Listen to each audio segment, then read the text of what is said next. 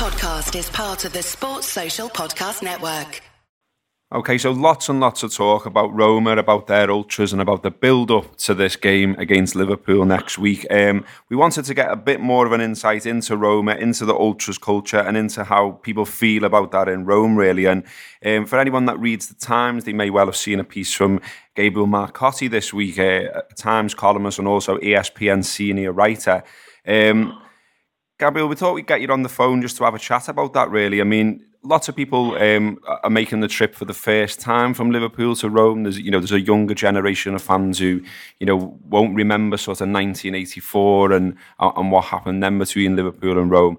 Could you tell us a little bit about this culture that exists around Rome as ultras and how it's perceived in Rome as well, really? Yeah. So, and I don't want to put this out there. I'm by no means an expert on ultras culture, but have spoken to a ton of people, over the past week. I think I have a fairly good handle on this. And as I wrote in the Times piece, Roma's ultras have been traditionally, and it has to do with the kind of fan base that the club attracted. They had traditionally been working class, left-leaning, and sometimes far left-leaning supporters. That was certainly the case throughout from the day the club was founded. Lazio, the big rivals, were far more alienated with the right, which in Rome obviously means the fascist right. Now, and that was certainly the case in '84 when Liverpool visited for the European Cup final. That started changing, and in the mid '80s, I'd say, and then you saw more sort of ideological right-wing groups, which also led to a lot of tension and a lot of fighting between ultras groups themselves. For a time, probably the majority of ultras groups were ideologically right of center. And I think what we've seen, though, in the last, what I was told, in the last sort of 10 to 15 years, is there's groups now which are completely apolitical.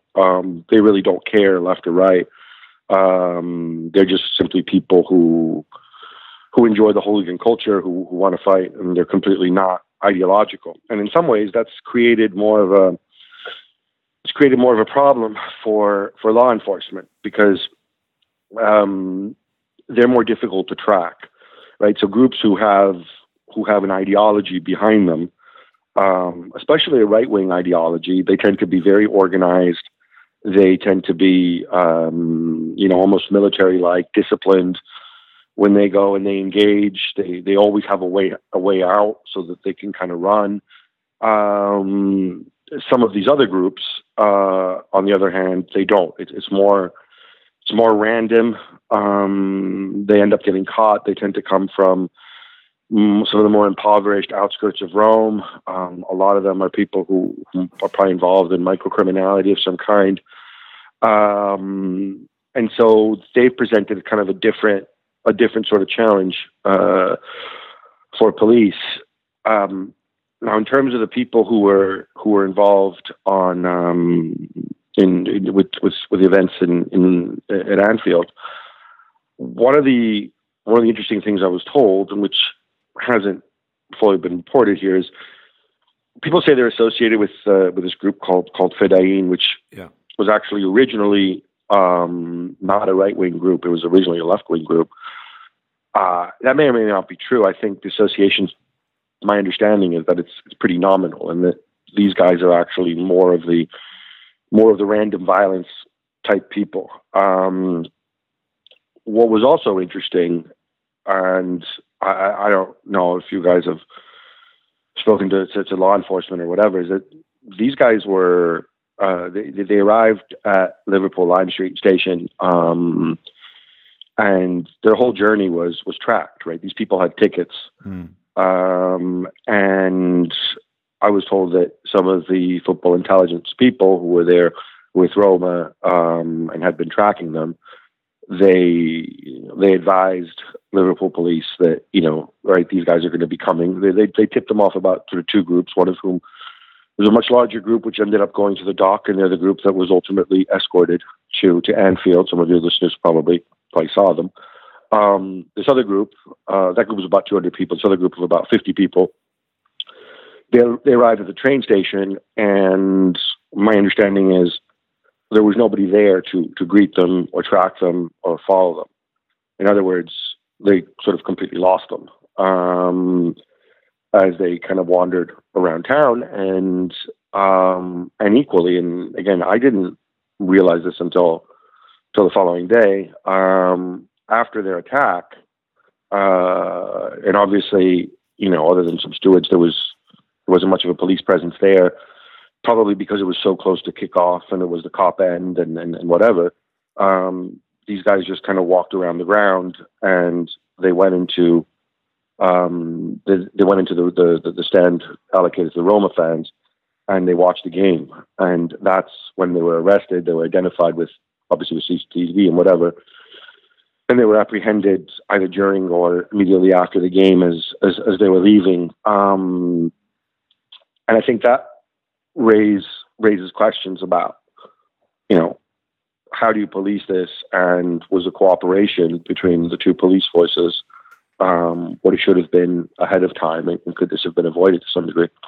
Yeah, and those same questions will now exist about the return. Like, obviously, and we're all waiting to see about what the results of this meeting between Liverpool and officials over in Rome today brings. But I just wanted to talk as well about. I think it's really important. A message we always try to get out there is that Liverpool fans ourselves have suffered from an image problem, and people sort of tarring everyone with the same brush over behaviour and what have you. And I think it's important to say, the same thing exists with Roma, in that they have these ultra groups. They also have perfectly normal fans who just want to watch football. And and the club itself has tried to take some measures, hasn't it, to sort of disrupt their culture over the years, if you like, in terms of the ground. And also as well, you said in your piece about the Roma president, Jim Pallotta, famously calling the ultras idiots and assholes. So it's. I've seen... Well, he put the F word in front of it, actually. Yeah. Famously, yeah. But there's this idea kicking around that sort of it's almost accepted part of the culture, and everyone's shrugging their shoulders over in Rome about it. But I'm not sure that's entirely fair, is it? Well, there's a couple of things to say there. First of all, I know a lot of people, and look, I could barely put on my trousers by myself in 1984, so I can't speak for what happened then. I only know what was in the papers then, and people have gone back to it. I don't think that this event has anything to do with the '84 final. I don't think Liverpool are particularly targeted. In that Times piece, I listed all the clubs that had supporters stabbed in Rome or attacked. Usually it's stabbings, and as you guys saw, it's like more than 25 clubs. Yeah. And other than the fact that it's English fans, and so obviously there's some level of history there too. I don't think this plays into it very much at all. I think it's just because this has happened with everybody, or almost everybody who's been to Rome. So you're right. This has presented a problem. I think one factor is that in the past, I think there's been some level of, I don't want to use the word collusion, but there's been this mindfulness that ultras are, your most passionate following, or the people will always be there, home and away, and so you as a club, you're better off engaging them than ignoring them. And in the past, at some clubs, I think probably to some degree at Roma as well, but we're talking a long time ago. There was an idea that, well, this is our section of the stadium, we can act with impunity here. Certainly at other stadiums, or other clubs, at Lazio, for example, for a long time, and there was a case at Juventus too, actually, where, it emerged that these guys had access to tickets, some of them which they would then resell for a profit. They had benefits in terms of travel and stuff like that, helped by the club. And it was a way for the club to kind of keep them on side. The Lazio president, Claudio Lotito, was not a very nice man. He went to war with the Lazio Ultras, and even today he travels under armed guards because he's had death threats and whatnot. And at Roma as well, they've really tried to distance themselves. One thing that they did is, they introduced, and this was on the advice of the police, and people still debate whether it was good or bad, but in any case they've been removed, but they introduced sort of barriers to separate the different areas of their main stand where the ultras sit, and as a result the ultras boycotted. They boycotted matches for some 18 months. So you've had, there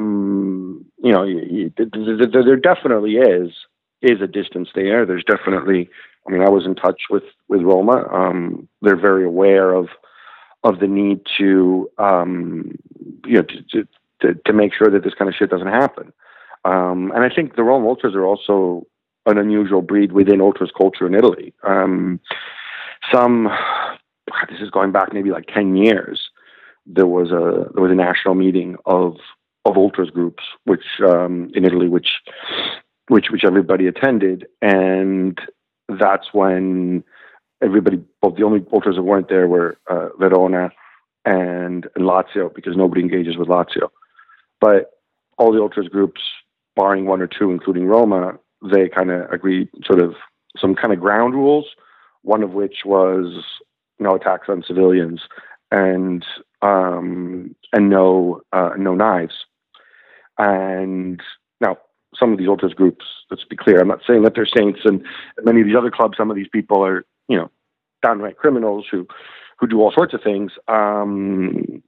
But the fact that the Roma Ultras did not, or the Roma Ultras groups who were there, said, well, you're not going to tell us what to do.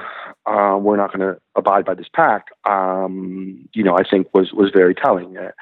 And that some of these people are a bit of they're a law unto themselves. And the challenge is, how do you police this? And so they definitely have a plan. And one thing I want to say too, and I appreciate everybody tends to spin, all the stakeholders here. But when I saw this reported as like, it's an extraordinary, unprecedented meeting, blah, blah, blah, it's not unprecedented. The exact same people met on Saturday before the trip to Anfield to come up with a security plan for Roma's visit to Anfield. It's standard practice that UEFA puts into place, with the two police forces and the clubs before every European game. All the more so, obviously, when it's such a big game, and you have two at-risk sets of fans.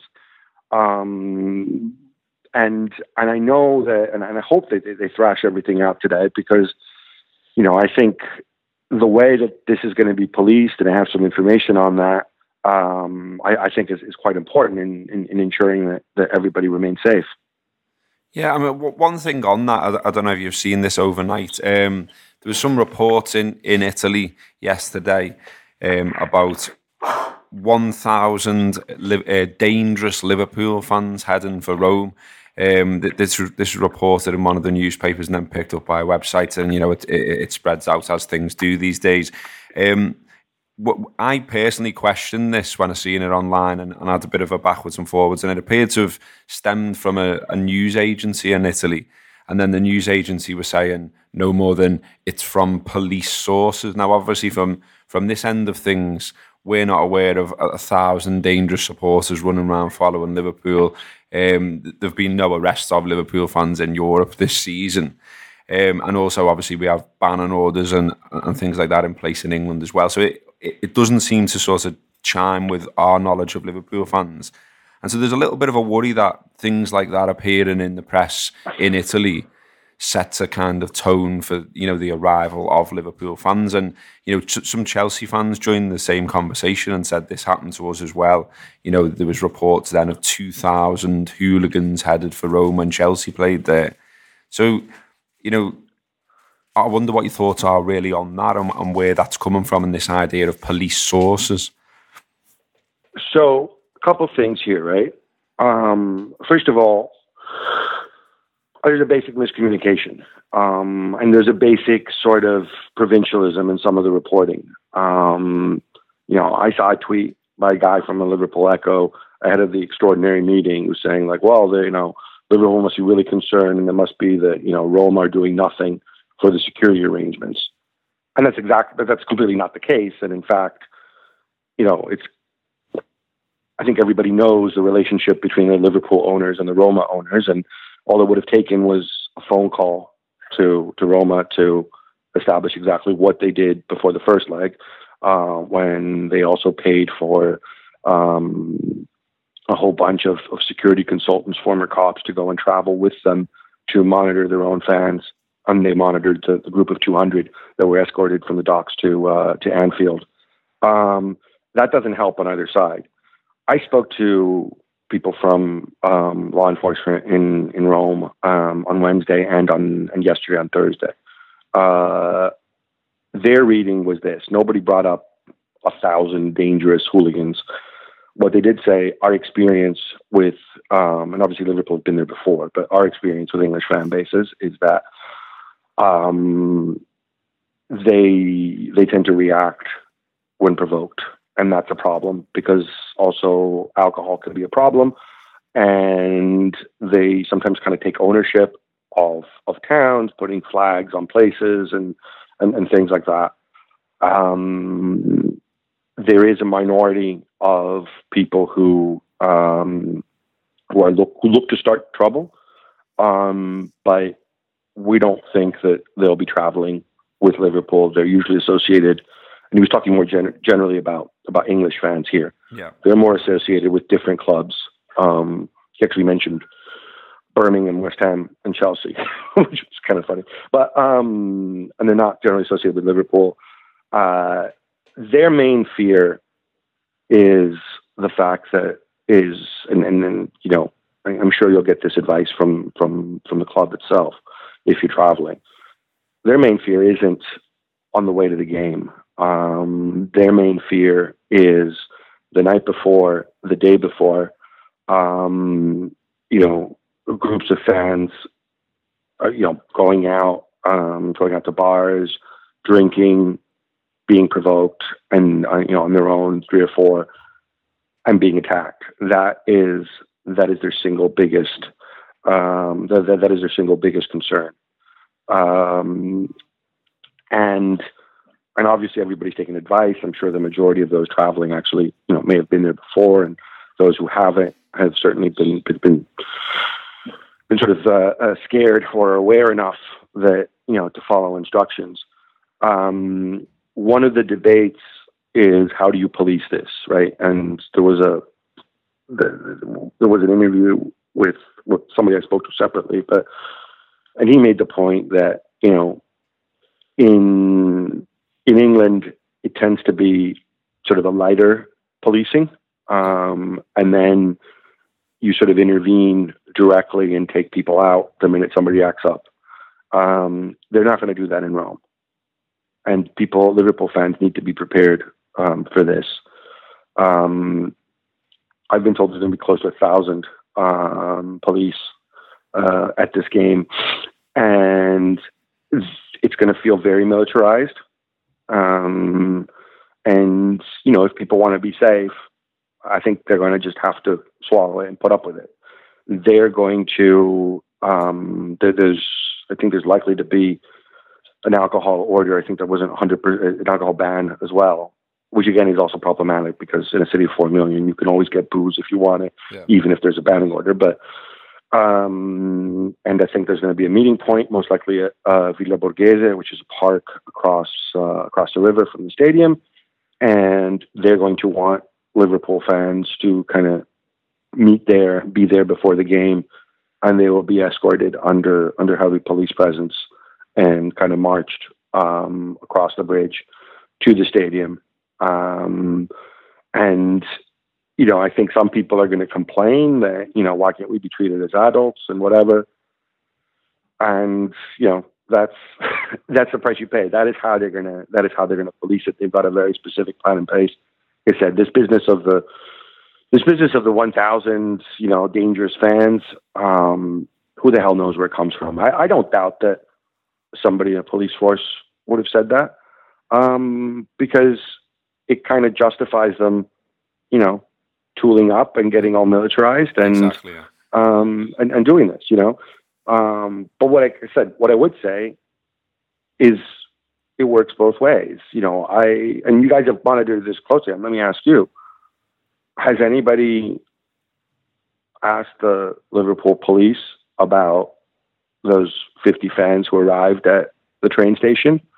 And did nobody see them did you just lose them between Lime Street and Anfield? Was there nobody around when the attack occurred? How did they then just walk up and walk into the game?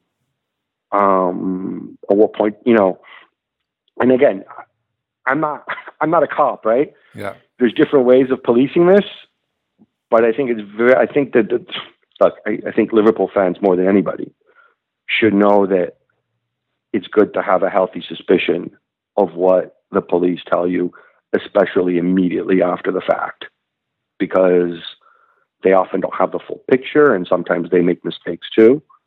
And, everybody kind of, I don't want to sound too cynical here, but everybody follows their own interests, right? So it's in my interest to say that there's 1,000 tooled up, hardcore Liverpool hooligans incoming, because that enables me to tool up and turn it into a mini police state.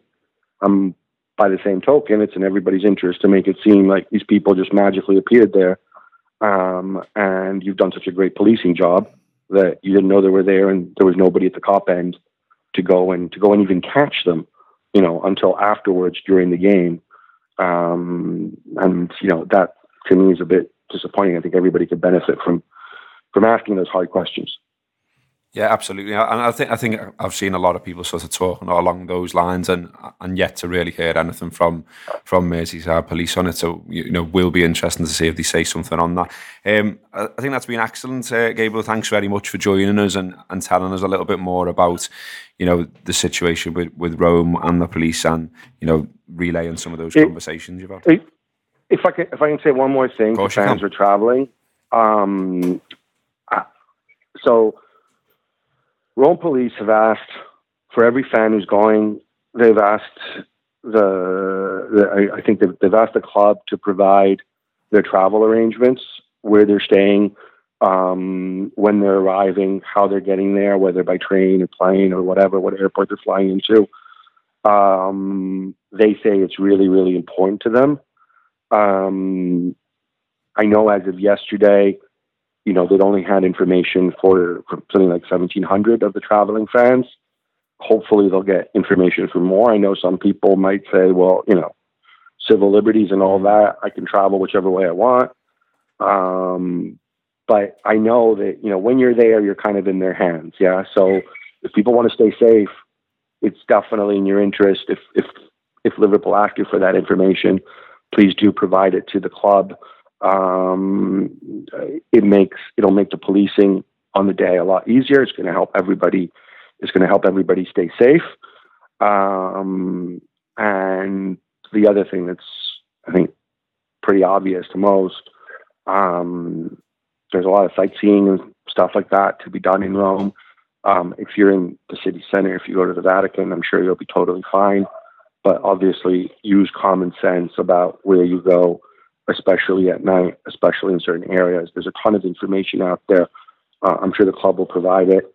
Please, use common sense. This is not like, given what happened the first leg, this is not like any other away trip in recent years.